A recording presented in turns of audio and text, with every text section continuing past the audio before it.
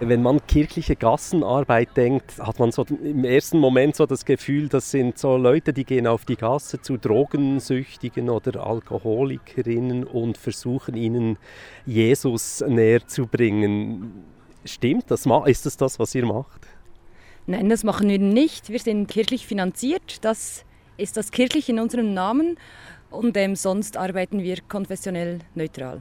Die kirchliche Gassenarbeit gibt es jetzt seit 30 Jahren. Es gibt verschiedene Institutionen, die sich um Menschen am Rand der Gesellschaft kümmern. Was ist denn das Besondere an der kirchlichen Gassenarbeit Bern? Ja, in Bezug auf den Raum Bern ist das Besondere sicher die Niederschwelligkeit, die Akzeptanz, die Freiwilligkeit und dass wir aufsuchend bei den Leuten unterwegs sind in ihrem Lebensraum. Wir sprechen davon, dass wir bei ihnen zu Besuch sind. Und dass wir dann auch ihre Regeln akzeptieren vor Ort. Das heißt, wir haben keinen sozialpolitischen Auftrag, wir haben keinen Auftrag, den Leuten zu sagen, sie sollen aufräumen oder leise sein. Wir können wirklich einfach vor Ort präsent sein und für sie da sein. Es gibt ja auch noch Pinto, das von der Stadt finanziert ist, wo auch Leute unterwegs sind und mit den Leuten auf der Gasse sprechen. Wie steht ihr dazu? Ist das eine Konkurrenz oder eine Partnerschaft oder etwas völlig anderes? Wir sehen das nicht als Konkurrenz, das ist einfach ein anderer Arbeitsauftrag. Wir unterscheiden uns durch die Akzeptanz gegenüber den Leuten und dass wir die Aufträge nur direkt von den Leuten, also unseren Klientinnen, entgegennehmen und nicht von Behörden oder Nachbarn, die sich stören oder ein Anliegen haben. Das ist der große Unterschied. Wir arbeiten parteilich für die Menschen auf der Gasse. Und was genau ist denn diese Arbeit? Was macht ihr zum Beispiel? Wir sind zu den unterschiedlichen Zeiten sind wir auf Berns Gassen unterwegs, an verschiedenen Orten. Wir haben Taschen dabei mit sauberem Material zum Drogenkonsumieren, Gutscheine für die Notschlafstelle, diverse Sachen, die direkt den Leuten helfen im Moment. Ein großer Teil der Arbeit auf der Gasse ist Kontaktaufnahme und Beziehungspflege oder Beziehungsaufbau, dass die Leute uns kennenlernen, dass sie Vertrauen fassen zu uns und dass wir gegebenenfalls, wenn sie das wollen oder wenn sie so weit sind, dass wir dann weiterführend mit ihnen arbeiten können, dass sie ins Büro kommen, dass wir schauen können, dass wir an ihrer Situation gemeinsam mit ihnen etwas ändern können oder dass wir sie besser gesagt dabei unterstützen können, wenn sie was ändern wollen. Ganz wichtig für euch ist eine Begegnung auf Augenhöhe mit den Leuten. Sind die Leute auf der Gasse, mit denen ihr zu tun habt, auch ein bisschen eure Freunde, Freundinnen? Nein. Da besteht eine gewisse Nähe mit dieser Augenhöhe, die du angesprochen hast. Aber nein, wir sehen sie als Klientinnen in unserem professionellen Rahmen. Wir bekommen vieles mit von der Geschichte der Menschen und trotzdem haben wir eine Grenze, weil das unsere Arbeit ist. Ihr trefft die Leute auf der Gasse, das ist ein Teil. Ihr seid manchmal auch nächtelang unterwegs, wenn es sein muss. Was gibt es denn sonst noch so für Projekte, die von euch unterstützt werden? Also wir haben diverse Projekte, die wir mit anderen Organisationen zusammen machen oder die wir selber betreiben. Wir haben das Mascara, das ist eine Zeitschrift, in der die Frauen schreiben können, was sie wollen. Die kommt 4-mal im Jahr heraus, die kann man abonnieren. Es gibt ein bisschen einen Einblick in das Leben auf der Gasse. Wir haben den Gassen-Tierarzt, das ist eine Tierärztin aus Zürich, die einmal im Monat auf Bern kommt und zu günstigen Preisen die Tiere versorgt, verpflegt. Wir haben zusammen mit dem Kontaktnetz und mit der AIDS-Hilfe Bern haben wir das Mann-zu-Mann. Das ist ein Peer-to-Peer-Projekt, das sind Männer, die selber Drogen konsumieren, die aufsuchend, ähnlich wie wir draußen auf Berns Straßen unterwegs sind. Das ist mittlerweile ein bisschen größer, das gibt es auch in Biel und in Thun. Dann haben wir noch ein Wohnprojekt, das wir ein bisschen begleiten. Das ist ein altes besetztes oder ehemals besetztes Haus in Bümplitz. Das sind ganz alte Cracks auf Berns Gassen, die dort wohnen. Wir sind für sie da, wenn sie was brauchen und wir sind Vermittler zwischen der Stadt und den Leuten, die dann dort wohnen. Das ist historisch bedingt, mittlerweile ist alles ein bisschen entspannter. Es wäre nicht mehr unbedingt nötig. Es ist noch immer so und die Beziehung besteht, deshalb führen wir das Projekt weiter. Ja, und dann haben wir noch halt einzelne Sachen, dass wir versuchen mit den Leuten positive Sachen zu machen, dass wir mal an ein Fußballmatch gehen, IBE-Spiel, dass wir ein Wochenende in den Bergen machen mit den Leuten, so Sachen, dass wir Sachen außerhalb ihres normalen Alltag des sogenannten Gassenstress, andere Sachen machen, vielleicht mal ins Kino oder so. Es kommt auch immer darauf an, was für Angebote an uns herangetragen werden.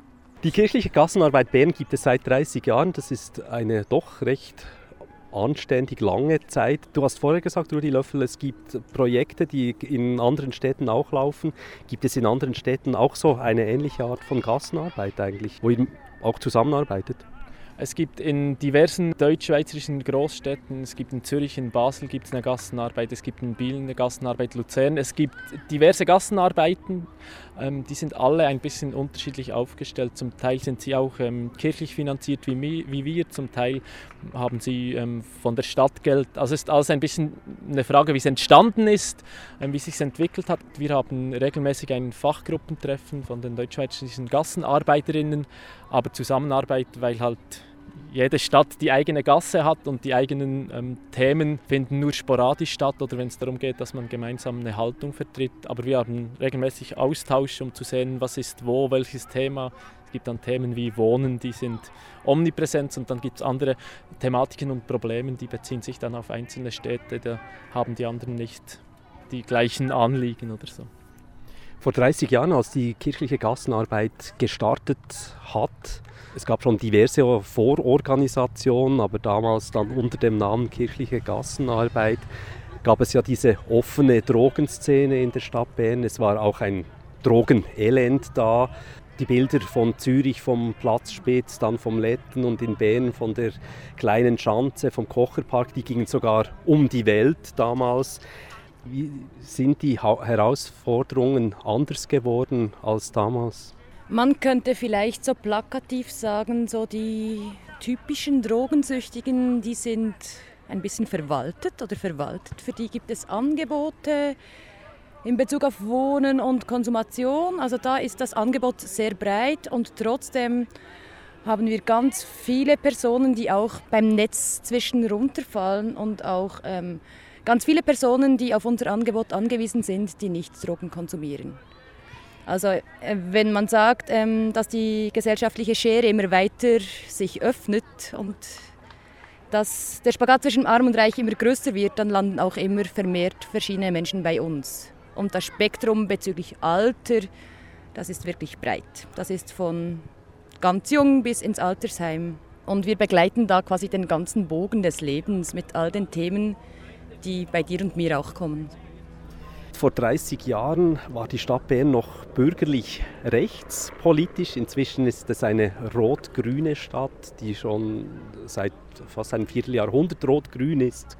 Die Lebensqualität ist gestiegen, sagt man. Es wird viel mehr getan, damit der öffentliche Raum breit genutzt werden kann. Das ist so die Oberfläche. Gleichzeitig hat man auch den Eindruck, früher gab es noch diese Plätze, die halt ein bisschen versifft waren, zum Beispiel die Steine im Hauptbahnhof. Die wurden inzwischen schön mit Glas umwallt und hat sich da auch etwas geändert, wie der öffentliche Raum genutzt wird, das euch auch betrifft? Ja, auf alle Fälle. Immer dann, wenn der öffentliche Raum wichtiger wird oder von mehreren Personen, Institutionen oder auch Geschäften, Restaurants genutzt wird, dann ziehen eigentlich immer die Personen, die nicht konsumieren können und die keine Lobby haben, den Kürzer. Also dort findet eine Verdrängung statt. Und das ist auch mit ein Problem, wenn wir unsere Klienten nicht mehr im öffentlichen Raum als sichtbar wahrnehmen. Dann hat man als Gesellschaft das Gefühl, die gibt es gar nicht mehr. Es ist schwieriger, die Leute zu finden. Ich denke oder ich gehe davon aus, dass es mehr Leute gibt, die wir nicht erreichen, weil sie sich verstecken, weil sie keinen Platz haben im öffentlichen Raum. Das macht das Ganze natürlich schwieriger und es ist auch schwieriger, dass man verstanden wird oder dass die Gesellschaft nicht nur bei uns, bei anderen Angeboten in diesem Bereich, das verstanden wird, dass es das noch braucht. Es ist halt so, wenn man einen Lettenpark hat oder einen Kocherpark, dann ist die allgemeine Haltung oder das Verständnis der Bevölkerung, dass es was braucht, dass man für die Leute was anbieten muss, ist da. Wenn es nicht mehr so sichtbar ist, sind die Leute immer noch da, aber die Bevölkerung hat dann kein Verständnis, dass es Angebote braucht. Wie steht es denn genau um eure Zukunft? Ihr habt ja das Glück, dass ihr eben von den Kirchen unterstützt werdet, ohne dass ihr das Wort Gottes auf der Straße predigen müsst und doch ziemlich autonom und unabhängig agieren dürft. Ist das für die nächsten Jahre noch geregelt? Wie sind die Aussichten? Also das ist bisher wirklich ein großes Glück und wir hoffen, dass das möglichst lang so bleibt. Aber nach wie vor ist es so, dass wir auch von ganz vielen Kirchgemeinden Kollekten bekommen, die nicht einen direkten Beitrag bezahlen. Also das ist auch ein Teil, der unser Betrieb finanziert und die Spenden von Privatpersonen. Also wir hoffen, dass das möglichst lang hält. Eine Prognose kann ich so nicht machen. Das entscheidet sich eigentlich laufend von Jahr zu Jahr. Und jetzt wird gefeiert. Was erwartet uns in den nächsten Monaten? Ein vielfältiges Programm zum 30-jährigen Jubiläum. Wir haben wirklich in Zusammenarbeit mit den Kulturbetrieben der Stadt Bern 16 Veranstaltungen zusammengestellt, vom Theater über Konzerte zu Lesungen. Also es hat wirklich für alle etwas dabei. Im Moment stehen wir auf der Brache im Warmbächli in der Nähe vom Loriplatz. Was gibt es hier zu sehen im Moment? Es gibt hier eine Ausstellung zum Thema Ausgrenzung im öffentlichen Raum zu sehen. Es sind verschiedene Fotografien von verschiedenen Orten in der Stadt Bern, ein bisschen aufgeteilt nach verschiedenen Mechanismen oder Arten, wie man Leute bewusst oder unbewusst ausgrenzt in der Stadt Bern. Eine sehr empfehlenswerte Ausstellung aus meiner Sicht.